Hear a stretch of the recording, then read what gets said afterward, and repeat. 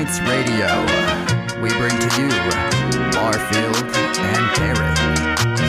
All of these parrots, they hella embarrassed. Like, why did they air it with all of these errors? And Barfield and Barrett, you cannot compare it. The kings of this era, there should be a tariff on all of this knowledge. I follow regardless and straight to the point like a crow. Popping in confidence, losing my oxygen takes it, that got made me go. Whoa, so what's a swamp rat gotta do? I'm chasing all of this cheese, even if my competition grew. Deuces to the mean, your boy is never regressing. Off season through the season, 365, 247, and it's one for the money, 2 bars on the show. The boys stay ready, swamp rats, let's go. It's the fantasy points, ain't no raggedy joint. They mad at me scoring points, but then they glad that they joined. 1 for the money, 2 bars on the show. The boys stay ready, swamp rats, let's go. It's the fantasy points, ain't no raggedy joint. They mad at me scoring points, but then they glad that they joined. See?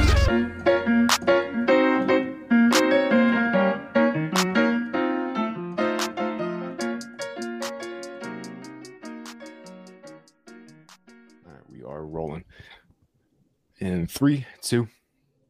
Ladies and gentlemen, welcome back. It's the third annual edition of the 3 Bars podcast. You usually get 2 bars. You get Scott and I. This week you have a third bar. It's Mr. Rich Hribar. You can follow him on Twitter at Lord Reeves. He does fantastic work over at Sharp Football. You know him from his in-season worksheet. We were just talking about the in-season grind, and Rich, I read your worksheet religiously every week in season. I know we're coming up on the cusp of it, man. It's a good time to talk to you, good time to talk ball. Biggest draft week of the season is right around the corner, so who better to talk to than Rich? How's it going, man?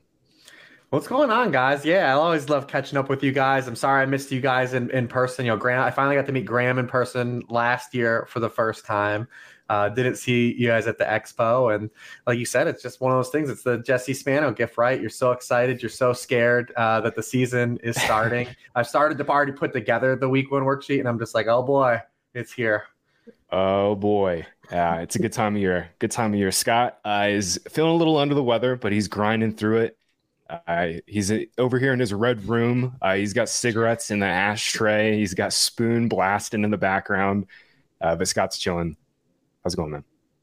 Yeah. I'm suffering. Had 72 hours of migraines still ongoing, but excited for Rich Hribar. This is always, one of our best shows. Love talking with Reeves, who's like, I don't know, a sort of savant when it comes to, I need like a Google Doc up when I'm reading my dank stats, but Hribar, it's all off the top of the dome. It's a thing to behold. That's why Rich is the man. Scott, I'm just getting a kick out of your fat head in the back. It just makes me laugh every single time. It's just like floating over your shoulder. It's so funny. There's nothing else on the wall. It's actually incredible. There's just it's perfect. John told me to go ahead and buy a giant fat head of that. And I was like, all right, yeah, that's kind of funny. And so I was expecting it to be like life-sized and hang it in the back. And I guess it was in centimeters and not inches or something like that. And now I just have this very tiny me in the background. It's hilarious. No, it's seriously perfect. It looks like a Woody doll, just like floating above your shoulder. I always get a kick out of it. All right, today we got Rich on. He's the master of top-down projections. I seriously do read pretty much everything Rich writes, and I'm always fascinated to see how Rich views teams. So today we're going to talk about 4, maybe 5 if we have time. We're going to talk about 4 big fantasy teams, and I'll just get it started here. Let's kick it off with the Chargers. Obviously, Kellen Moore, new offensive coordinators in town. Justin Herbert just got the new contract. We've got a new receiver in town, Quentin Johnston. So let's start at the top. What are you expecting to be different from this Chargers offense? How can we expect this offense to be different under Kellen Moore? And what are your thoughts on Justin Herbert and all of these receivers? Yeah, it's always interesting when you talk about, I started doing, projections, man. I mean, it's crazy. It's like I just told someone the Konami code actually is about to be 10 years old next month. Wow. It's like, that's how long, I've been fortunate that, like I said, but I am aged in this game. And, when I started to do like projections, I was one of these people that like would go back and look at like a lot of coordinator stuff, right? And like, try to like incorporate that into like my projections. And it took me like a couple of years to kind of realize a lot of that's kind of garbage. You see people like kind of like talk about like, well, this coordinator has done this for this position. Though like doing projections for like a decade plus has literally gone back and seen like the ball goes to the best players, right? Like you can have schemes that players like coaches want to run and stuff like that, and you can incorporate that. But like the ball goes to the best players, and your personnel grouping almost always gets weeded out to over the course of the season, like who your best players are. There used to be like all these narratives when we were coming up, like Bruce Arians doesn't use his tight end, Kyle Shanahan doesn't use his tight end. You got to have a Kyle Shanahan X receiver. It all just goes back to the personnel like those guys had like during those periods. When Bruce Arians had Heath Miller, was fine. When Bruce Arians had Rob Gronkowski was good. When Shanahan got George Kittle is a good player. The ball finds him sometimes, not as much as we all would like to. But I always try to, at least for a starting block, try to remind people like, when you're looking at coordinator stuff, always go back and you have to like adjust for personnel. You have to look at personnel. That's like literally one of the biggest like fallacies you can do. Is just to go down like these things and start projecting like position targets out like based on what coaches have done in the past. And you see this a little bit with the Chargers a little bit because a lot of people talk about how the Cowboys use their tight ends and with Gerald Everett. But when you look at the Chargers from like a top down stance, like how does Gerald Everett get targets, right? Like he's not gonna earn targets over Keenan Allen. He's not gonna earn targets over Austin Eckler. He's not gonna earn targets over Mike Williams. He's probably not gonna earn targets over whoever the wide receiver 3 is. So like you're starting to see some like where we try to retrofit some things that like Kellen Moore has in his past for certain players and try to retrofit that into another player. And anytime you try to do that, that's like a real slippery slope with projections. And I know that was long-winded. I didn't even answer your damn question to start off, but like, I'll at least kick it back to you guys to kind of roll with the conversation here. No, I think you're right. I didn't mean to like, I'm 100% with you. Like, I think in general, there's like 5 or 6 play callers that like really matter and really make a difference. And then every single year there's like you said, based in large part teams, format their scheme based on the players they have. We were not going to talk about the Cardinals today, but I think they're going to be a lot more 12 personnel with Ertz and McBride, and then obviously Hollywood Brown and Michael Wilson. So yeah, I'm with you. But in general, like I think with the Chargers, it kind of matters, right? Like Joe Lombardi was not very sharp at all last year. This Chargers offense did not throw past the sticks. In fact, on early downs, Herbert had the second lowest average depth of target in the entire NFL, only behind Colt McCoy. So I guess that was kind of my starting point with Moore is like, what can we expect this offense? How can we expect this offense to be different vis-a-vis last year? And then, how can we project out Keenan and Mike Williams from that stance? Well, I think when you look at it, it's when you look at like the ADOT stuff, and I don't want to give Joe Lombardi any type of hall pass because schematically what the types of plays he is calling were just dated anyways. But when you have the injuries to Mike Williams and the injuries to Keenan Allen that the Chargers had, and your top 3 players in terms of routes and targets end up being your running back who led the team in targets, Austin Eckler, then Josh Palmer is second, and then DeAndre Carter is third on the team in routes run, your ADOT's going to suck. It doesn't matter. Like, because when you're talking about like the top down targets where they go, depth of target is a wide receiver stat, right? Like it's not a quarterback stat. So if you're projecting Justin Herbert to make this huge jump in ADOT, right? And a lot of people are, who are the targets going to? Like it has to be Mike Williams or you're betting on Quentin Johnston, because if the top 2 targets on the team are Austin Eckler and Keenan Allen again, your ADOT's not going to make a seismic jump. It just can't, right? Like that's where those players earn targets. And if those are your top 2 target earners on the team, your ADOT's not going to go crazy, right? Like it can go up a little bit, but like it's not going to go wild. Where you see Justin Herbert like being this mad bomber. Like we want him to be Dan Marino, right? Like we do. We want that to happen. And so you have to, if you're betting on a big ADOT jump for Justin Herbert, you have to be betting on Mike Williams or Quentin Johnston to be significant target earners. That's where I'm at with Mike Williams. I'm a lot higher than most on Williams this year because, like you mentioned, if we're gonna expect a more aggressive passing game, and we've kind of read a little bit about that out of Chargers camp that Williams has been more involved, specifically out of the slot, and I think that matters. Like I'm still expecting Keenan to be 60%, 65% in the slot, but getting Mike in the slot like 30% of the time would actually be huge for his stock and fantasy because over the last 2 years he's only been like 11, 12% in the slot. So Yeah, I've been higher on Mike Williams than I think most. I still have Keenan higher in my rankings. And Scott, I know you've been really high on Keenan this offseason. Yeah, I think what's blowing my mind here is that Justin Herbert led the league in dropbacks last year. His 699 pass attempts ranks fourth most by any quarterback all time. It was almost twice as much as Chicago's 377. And Chargers players and coaches keep talking about how their mind is being blown by how much faster, how much more pass heavy and aggressive this offense is. And so it's like, I was talking to,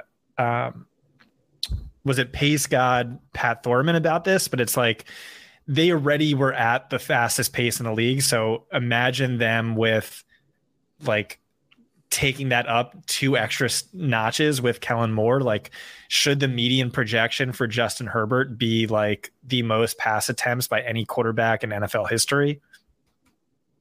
What do you think? I think, yeah. Yeah, I mean, this is a team that when you look at them, how they're structurally built, like they're built to throw, because I've thought like forever, like the Chargers were one of these teams that should have signed one of these like dusty guys that were floating around, right? Like maybe Dalvin was too much money, but like the Zekes, the Fournettes, the Kareem Hunts, like one of those guys made so much sense for this team, because when you look at the non Austin Eckler rushing attempts this team had last year, and it was absolutely abysmal. The carries from these other running backs, and Eckler's already a guy that they want to alleviate workloads for anyways. It's like they don't really have anything else behind him, and like these guys aren't they shouldn't run the ball with these guys like any of these other guys. They shouldn't hand the ball off to any of these other players. So like they're built to throw the ball around, and then they're going to play in the right kind of conference to have to be forced to throw the ball as well. Yeah, I appreciated how the Chargers didn't spend waste a third or fourth round pick on a shitty running back this year. They're just like, we're good. We don't need another one of those. They tried that a few times. they're like, we've been burned on these dudes before. I was with you. I thought they should have signed Kareem Hunt or Fournette. I guess they still could. Next week, rosters go down from 90 to 53 on, I think it's Tuesday or Wednesday. There's going to be some running back movement. Maybe the Chargers will be a part of that. Flipping the page here, easily back over to Dallas. Rich, obviously, Kellen Moore's gone. There is a lot of speculation about what this offense is going to look like, pass versus run. I'm with you. I look at personnel first. And if we look at Dallas's personnel, they're going to be a pass-heavy team. I know Mike McCarthy's come out and said, I want to run the damn ball to rush my defense. Whatever. Boomer McCarthy can say whatever the hell he wants. You look at his history. I mean, he was a pass-heavy offense coordinator. This is a West Coast offense. They've got 3 great receivers. Michael Gallup's back healthy. So vibe check on Dallas. What's the rebar projection on Dallas, Dak, Pollard, all these dudes? Yeah, I'm the same way. I mean, when you look at it from a personnel grouping, and I know everyone's excited about Jake Ferguson, and listen, I'm not going to yuck anyone's yum of taking a shot on Jake Ferguson in these best ball drafts as where he goes, but to expect him to get like Dalton Schultz's target share again, that doesn't like that's not transitive property. They add a guy like Brandon Cooks, who's already been a guy that's been a productive player. Brandon Cooks himself, I mean, I think he's one of the better values out there. I think at worst he's a miss small pick where he's going, and at best you're getting an absolute viable wide receiver 2, and then probably the apex outcome if something were to happen to CeeDee Lamb, you get that massive contingency value out of him as well. Because when you look at Dallas, like they don't have this team that you remove Zeke, you remove Dalton Schultz, like the 2 succubuses from this offense last year in terms of snaps and usage, and you replace them with Brandon Cooks. You get Tony Pollard in there. Like there's really not a lot behind Tony Pollard. We'll probably see Deuce Vaughn be like a 4 to 8 touch guy probably, which I think is really fun, right? Like if something were to happen to Tony Pollard, Deuce Vaughn would never be the contingency bet, but like they probably use more of like a committee, but like getting him on the field for 4 to 8 touches per game looks pretty fun for this team.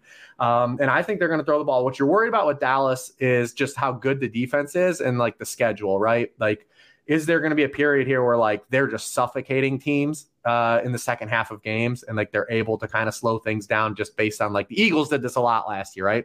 Because you look, Eagles in the first half of games last year were a really aggressive offense. They were top 8, in drop back rate. And then like they just kind of flooded teams and they didn't have to do shit in the second half of games. Like, does that happen to this Dallas team? I think there is potential for that to happen a lot in the schedule because his defense is so good. The pass rush is so good. Their secondary is so good that you run into like these second half game scripts. Maybe they slow things down. But this team, when you look at it, like this is an 11 personnel team because like you said, Gallup is never like a really good, like kind of anchor wide receiver 2, but he's like a really solid wide receiver 3 that can get vertical. CeeDee Lamb is one of the most versatile wide receivers. He absolutely smoked in the slot and out wide last year as one of only 3 wide receivers that was in the top 15 in yards per out run and earning targets out of both areas in the middle of the field and out wide. And they just don't have Noah Brown as their wide receiver 2 anymore, right? Like it's really, when you look at this team from a top-down stance, like they're made to play 11 personnel this year. Yeah, absolutely. I've been taking shots on Jake Ferguson. He's like one of my favorite last-round tight ends in best ball too. Obviously, a lot to get excited about hype-wise, but I'm with you. I mean, at the end of the day, we're looking at CeeDee Lamb, minimum 25% target share. Then, like you mentioned, I think it'll be Cooks 20 to 22. Then, like Gallup's always in that 18 to 20 range. And then what's left for Ferguson? I'll flip it right back to you, Rich. Where do you have Pollard in your rankings? Because he's a guy, I think I've been drafting him a ton in the second round. I think he projects like a first round pick.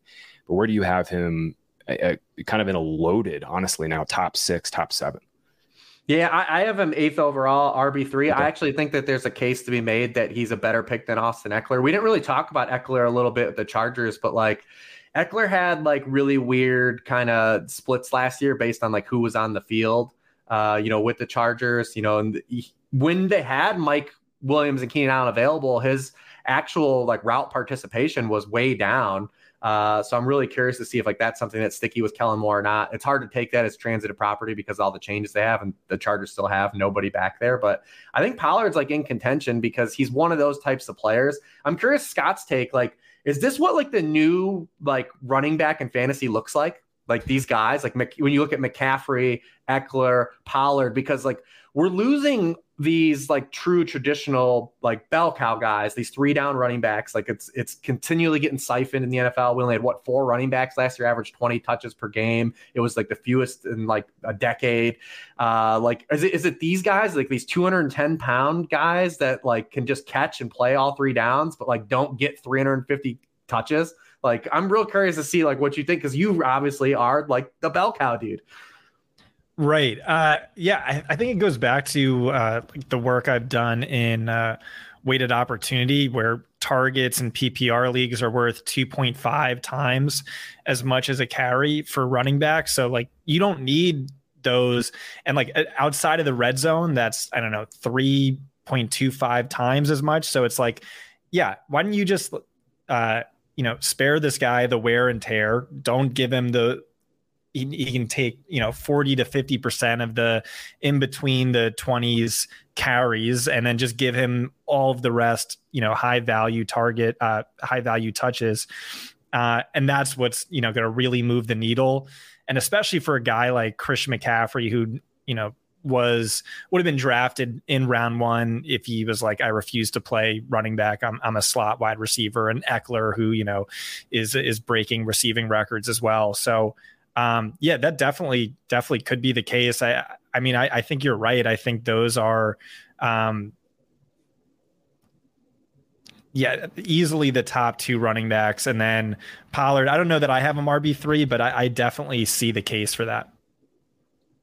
Yeah, it's a unique thing. And, it's funny, as I wrote about the running quarterbacks, a decade ago, as we talked about, and it's funny to see how the running quarterbacks are manipulating fantasy football in different ways now, because they are reducing running back touches, especially if you look at like share of running back touches inside the 5-yard line. And then they're also reducing throws to running backs, because targets per game for running backs have dropped 5 consecutive years now in the NFL. And it's like literally everything lines up with like the increase of the mobile quarterback.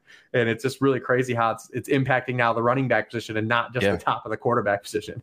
Yeah, these elite quarterbacks like Hurts, Allen, we'll put Lamar in that category this year. I certainly do. Like these guys are pinball machines. Like literally, like any type of scoring, they're going to get it. Like they're just going to bounce off the walls and score. Like I think that's kind of we didn't get a chance to talk about this in our last projection show, but like real quick, Rich, what's your read on the elite quarterbacks going in the late second, early third round? Like, is that market efficiency? Is that chasing upside? Is that an overreaction? Like, what's your read say?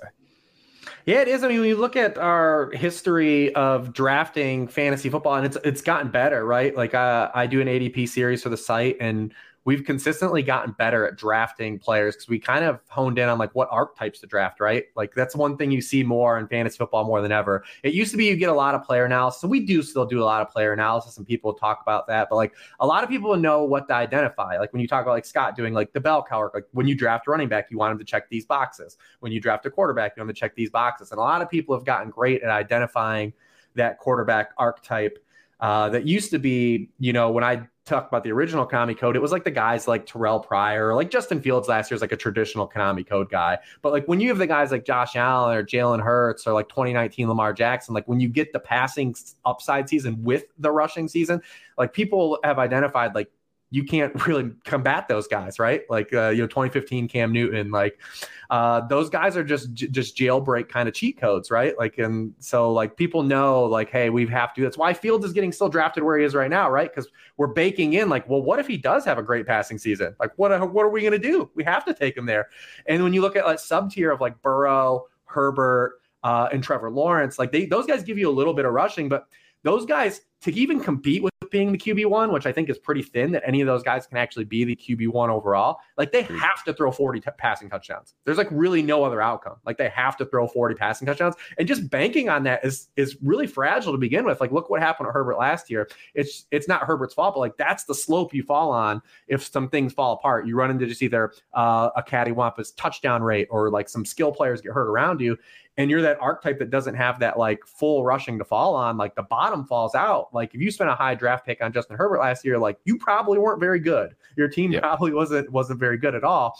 And that's the fragility you have even with guys like that in that sub tier. That's why I think you have to treat Lamar and Fields, even if they maybe aren't as safe as those guys, you have to treat them as just better at ADP because of that the apex range of outcome versus those guys. They are just drawing more live with a higher percent odds to be the QB1 overall than those three guys.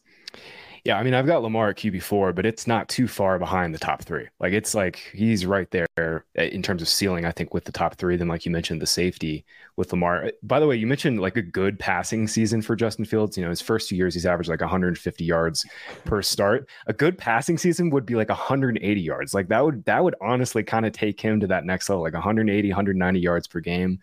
I don't think it's totally out of the realm of possibilities, but yeah, did want to bring that up with you. We'll get back to projections talk. Got to talk Jets. Got to talk Hard Knocks team. Obviously, you guys watch Hard Knocks? Is Hard Knocks like a thing for you guys? I watched the last two last night. Actually, it's okay. Yeah, I think it's been boring. There's no way Scott watches Hard Knocks, right? Yeah, it's been boring for a number of years. No, Scott does not. There's no way. I haven't watched it in a long time. Actually, I made my girlfriend buy HBO Go so I could watch it. I watched the first 2 episodes as well. Nice. Yeah. Nice. Wait, it's Max now, not HBO Go. You got to get it right. That's whatever it is. I'm getting Ant-Man. I don't know that I'm super excited to draft Aaron Rodgers, but I don't know. Probably the MVP odds are nice. Probably Jets to win the Super Bowl is nice, or am I, just one of these, people from New York City who is getting a little too excited, or maybe, it's the show brainwashing and propagandizing me. What do you think, Hribar? I think if you want to bet the Jets, you do it in season. Because obviously they're the hype team. They're everywhere in front of us, right? Like they're on HBO, they're on Hard Knocks.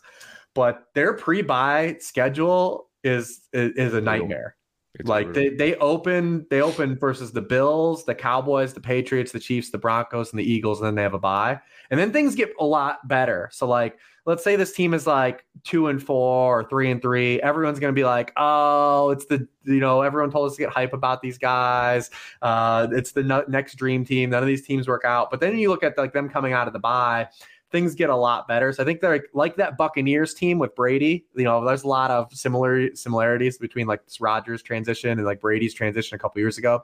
Remember the Bucs? I think the Bucs at that season were like 7-5 halfway through the year, and then they just won their last 8 straight games.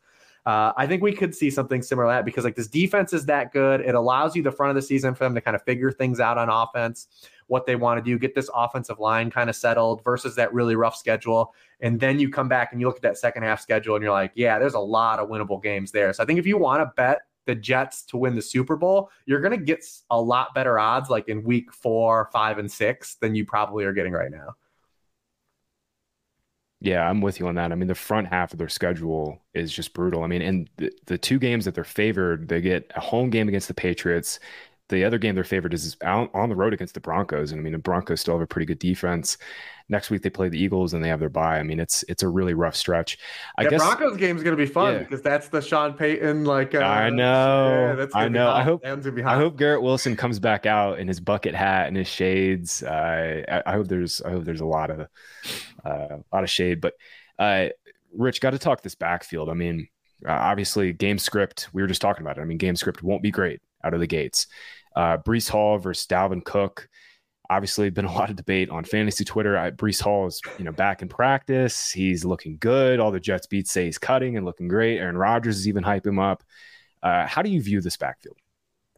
Yeah, this is interesting because this is like a lot of things like projections can't capture, right? Like, how, like, when will Breece Hall be at 100% workload? Will he ever be at 100% workload? Then you factor in like the Rodgers stuff, right? Like it's one thing to factor in the Breece Hall injury stuff and trying to get a gauge on that. And you guys have a great, person at your guys' website in Edwin that can kind of diagnose and lead us on the right path of like, hey, Breece Hall checks all these boxes. But then you add Dalvin Cook and GM Rodgers, right? Like what if Rodgers just wants Dalvin Cook in the game?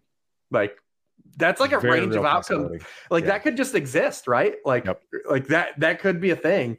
I've been taking shots on Breece Hall, like when he gets like past like that, like firewall of like no man's land and wide receiver, especially if I started wide receiver heavy, but there's definitely some risk here because like we talked about that front half schedule, which could be really good for Breece Hall because even if he starts off slow, he gets that like really kind of reduced workload through like the toughest part of the season. And if he comes out of the bye in week 8, and he's getting that back for that like big workload that he had before he got injured, like then you're cooking with something because the schedule ends up. But also in fantasy, you've played 7 weeks, half your regular season.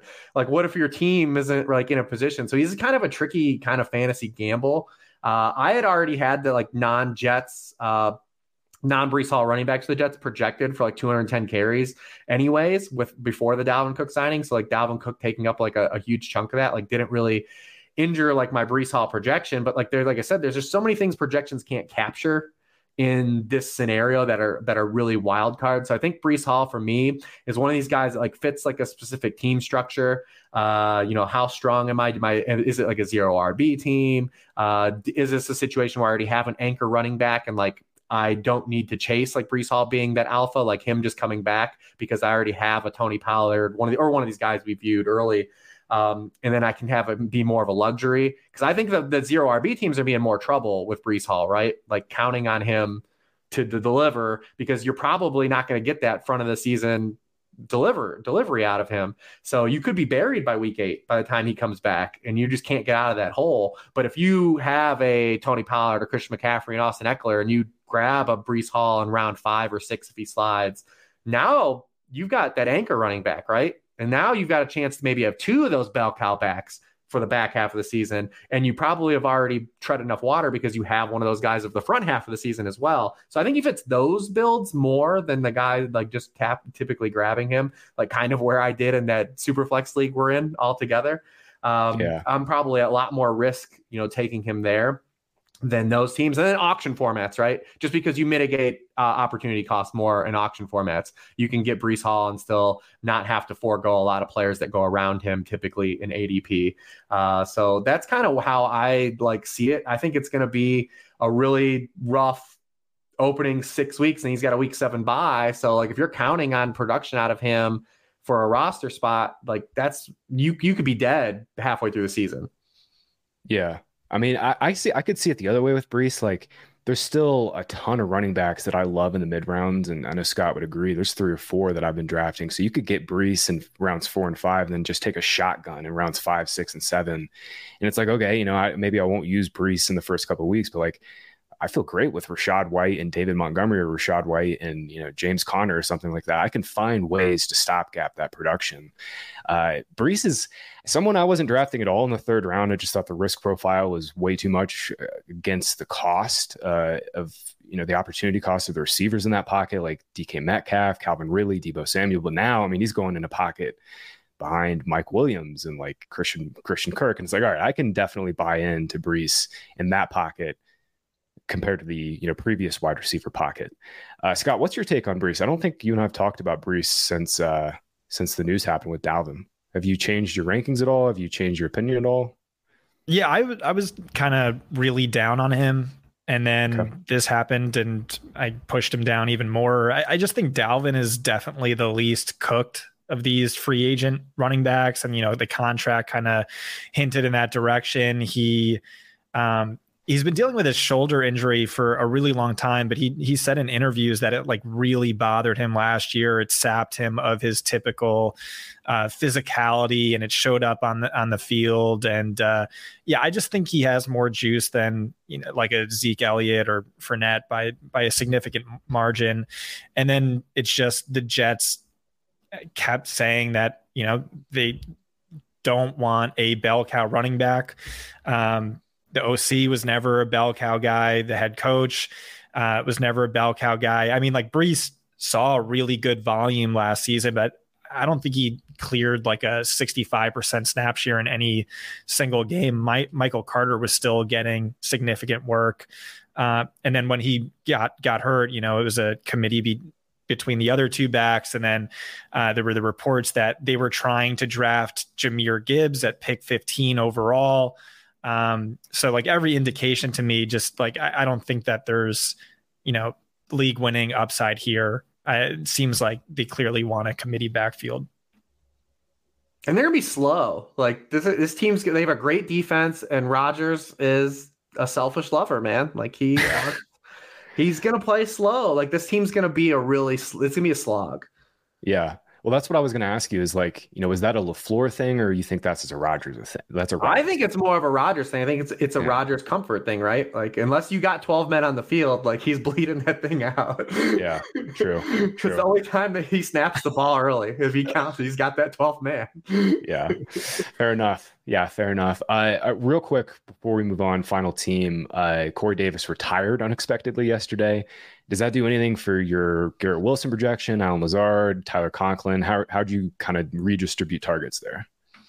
Yeah, I didn't have Corey Davis projected for a lot. He was a guy I was like taking 18th round swings on just because, I thought he was, still like a decent enough player and was going to play with a good quarterback. Hey, like what if he luck boxed into 6 to 8 touchdowns, right? But that's not happening now.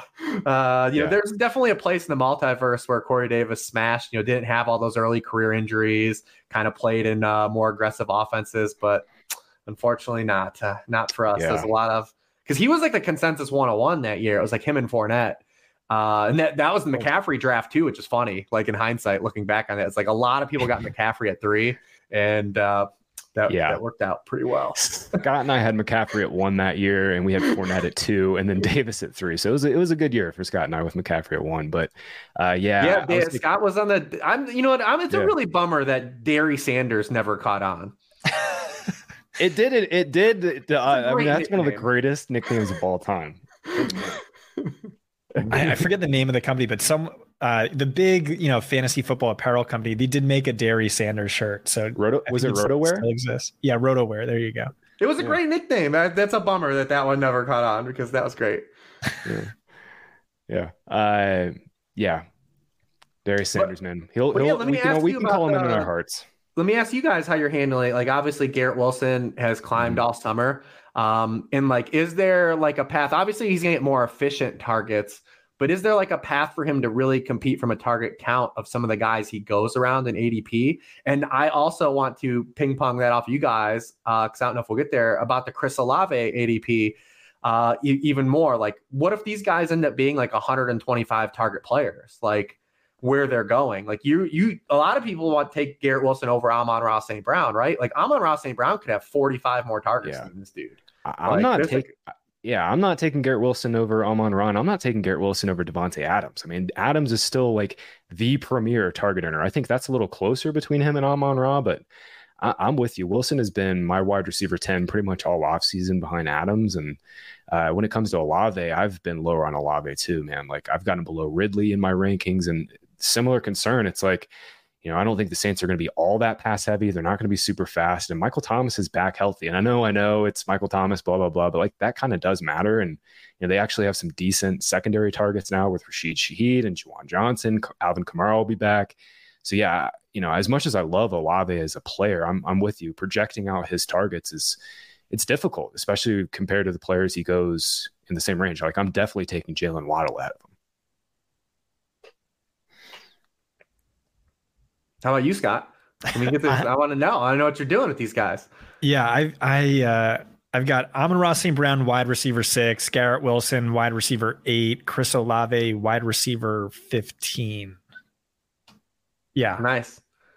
Yeah, I like it. Olave is one of these guys, the more I've gotten to like this point, like I have a harder time seeing him get that, like compete with those guys from like a target stance. It's like, he's a great player, right? And like, I think Drake London's a really good player, but like, where are we getting the target counts from these guys? We don't know like if like Derek Carr is gonna be like that much of an upgrade. The Saints have like a really soft schedule. We were kind of talking about the NFC South before the show. And you look at like the back half of last year, like the Saints they were like the slowest team in the NFL. They ran the fewest amount of plays in the NFL, weeks 8 to 18. They were 27th in dropback rate over that span. And like over that span, Chris Olave had just 2 top 20 scoring weeks. He had 1 game where he ran 30 pass routes over that entire span. Yeah. And like, is that something that happens again? Like, this is a really good player. I'm not trying to pull away from that, but like, we have to make hard decisions at the front of drafts, right? Like, we're selecting good players versus good players. We know that these guys are inherently good players. So like, does he really have that target count, like that target outcome? Because I want my guy to have that like insulation of like, what if he's not the most efficient player, right? Because we know efficiency is more cattywampus than volume. So I want the guy that's going to maybe get 170 targets, right? Like I want that guy on my roster. Yeah. I just don't think that's in Olave's range of outcomes unless Michael Thomas gets hurt again and Rashid Shaheed gets hurt again. Because right now, I mean, I've got Olave for 130, and I don't think there's a range where he gets to 150 unless the Saints like absolutely stink this year, which we were talking about before the show. Like the NFC South is wide open. I think you can easily say the Saints are the favorite. Even if you hate Derek Carr, he like objectively is probably right now for this season in a vacuum the best quarterback in that division. Oh, absolutely. Yeah, absolutely he is. And I don't think that's even a question. I mean, I saved Saints for last. I'm glad we did bring it up because, Olave has been a guy that I've been a little lower on. And Rich, did you say where you have Olave in your rankings? Yeah, I have him at 13, but I was like, he's in that area where like I've never really comfortable taking him there either. Yeah, right. I've got him at 17. I've got him behind Waddle, Higgins, and Ridley. Yeah. Actually 16. Sorry. All right. Final team. Rich, this has been great so far, but we got to get out of here before we get out of here. We got to talk Kansas City Chiefs. We got to talk their wide receivers. Just how you're projecting out this wide receiver group. Will there be a guy this year we can actually rely on in fantasy? Yeah, he plays tight end. Kind of. Damn it. I knew you were going to say that. I mean, so you look at the Chiefs, like they're in the same boat as they were last year. Like they're going to play a lot of guys at wide receiver. And this is a team that doesn't run a lot of 11 personnel because their tight end is the wide receiver. He doesn't play in line. So you look at the Chiefs were 3rd in dropback rate last year, but they were 23rd in 11 personnel rate because Travis Kelce is their de facto wide receiver. Marquez Valdes-Scantling is going to play way more snaps than anyone wants him to. I know like people want Rashee Rice to be a thing and Sky Moore to be a thing and he who does not be named a thing. But like, they're going like Marquez Valdes-Scantling is going to be out there playing snaps. Look at it in the preseason again. Who's the wide receiver that's played the most snaps with Patrick Mahomes on the field? It's MVS by a gap again. And so like, even I want to say like Sky Moore's ADP is fine, right? Like I have no problem with like taking Sky Moore where he goes, but like what if Sky Moore doesn't play in 2 wide receiver sets and he only plays in 3 wide receiver sets? Like what kind of value are we squeezing out there? And do we just have to try to get lucky on the weeks we get a touchdown from him? Like, because this is a team that's just not going to run a lot of 11 personnel. So they're going to rotate guys in. I see Rashee Rice a lot like Sky Moore last year, where Sky Moore was the inevitable Juju replacement. Rashee Rice is the inevitable MVS replacement. Maybe in season, there's like something in the over the course of time that adjusts that. And he's like a back half of the season kind of lid lifter for teams. Like, you know, Scott's written about like rookies and how they perform in the back half of the year. Maybe that's what you're looking for out of Rashee Rice, but he's probably going to be a guy that's on a lot of waiver wires, like come week 5, week 6 of seasons, I believe.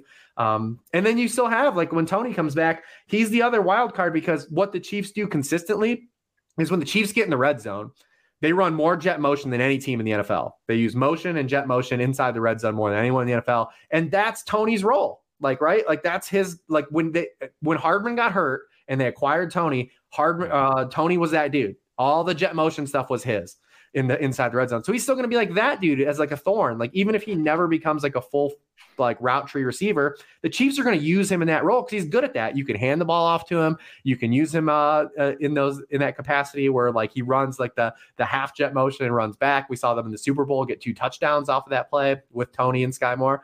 It's like it's going to be a sum of parts unit again. And I know nobody wants to hear that, but I absolutely am betting on it to be a sum of parts unit. And unless Travis Kelce gets hurt, which he is on a God's tier run of never getting hurt, which is absolutely kind of like one of the things that's crazy about Kelce's career. Yeah. We're not both Kelce's. They don't miss games. Dude, it's something in the water, something in their genetics their parents gave them. You know, you mentioned MVS is going to play more than anybody wants. It's true. He's going to be their guy in 1 and 2 wide receiver sets. I've watched all the Chiefs preseason snaps. I've noticed Sky's played a couple of times in 12 personnel, especially when they have like a stacked formation or reduced splits. So Sky's gotten a few snaps in 12, but yeah, I mean, it's mainly been MVS. I think that'll change though. Like I think ideally they wanted Juju to kind of be the full-time player and like 90, or maybe not even 90, but like 85, 90% route share snap player last year, but he couldn't because his knee couldn't hold up. If there's one guy on the team that can do that, it's probably Sky. But I'm with you. It'll probably be some sort of gross rotation once again. And when Scott and I were first talking through projections in like May after the draft, that was like the first thing I said about Kadarius. I'm like, dude, you know what he's going to be, right? He's going to be like their souped up Mecole Hardman. Like, I don't really even care about the downfield stuff too much. He's going to get all like the schemed inside 10 targets. And I still think he could, but obviously 2 knee surgeries this offseason. I was kind of in on Tony when he was going to like the 7th and 8th round in May. And like, I've not drafted him at all. I'm sorry, Scott, but I've been completely out on Tony. Yeah, he's still must draft for me. I know it doesn't feel good, but yeah, that's the take. I mean, he's cheaper now. I mean, 9th, 10th round. I mean, you can get him as your wide receiver 4 or 5 and just, you know, realize that you're going to be taking zeros probably week 1 and 2. But in these best balls, I still think he's like palatable where he's going. I think even more so than like where Graham said, like I wasn't drafting him really then, but now like everyone's ejected, like everyone's fully out. And I'm like, this dude still could probably score 5 to 8 touchdowns because that's how they use him. That's how they use that role in the red zone. Yeah. He certainly could. He'll score 5 to 8 touchdowns or 5 to 6 touchdowns in 5 to 6 games played. It's gonna be great. You'll never know when they're coming. Yeah, that's the problem. That's why that's the redraft conundrum. Yeah. So. Yeah. There you go. Rich, this has been great, man. Solid 40 minutes going around the horn, talking through some high-level team-level projections, just talking through the markets this year.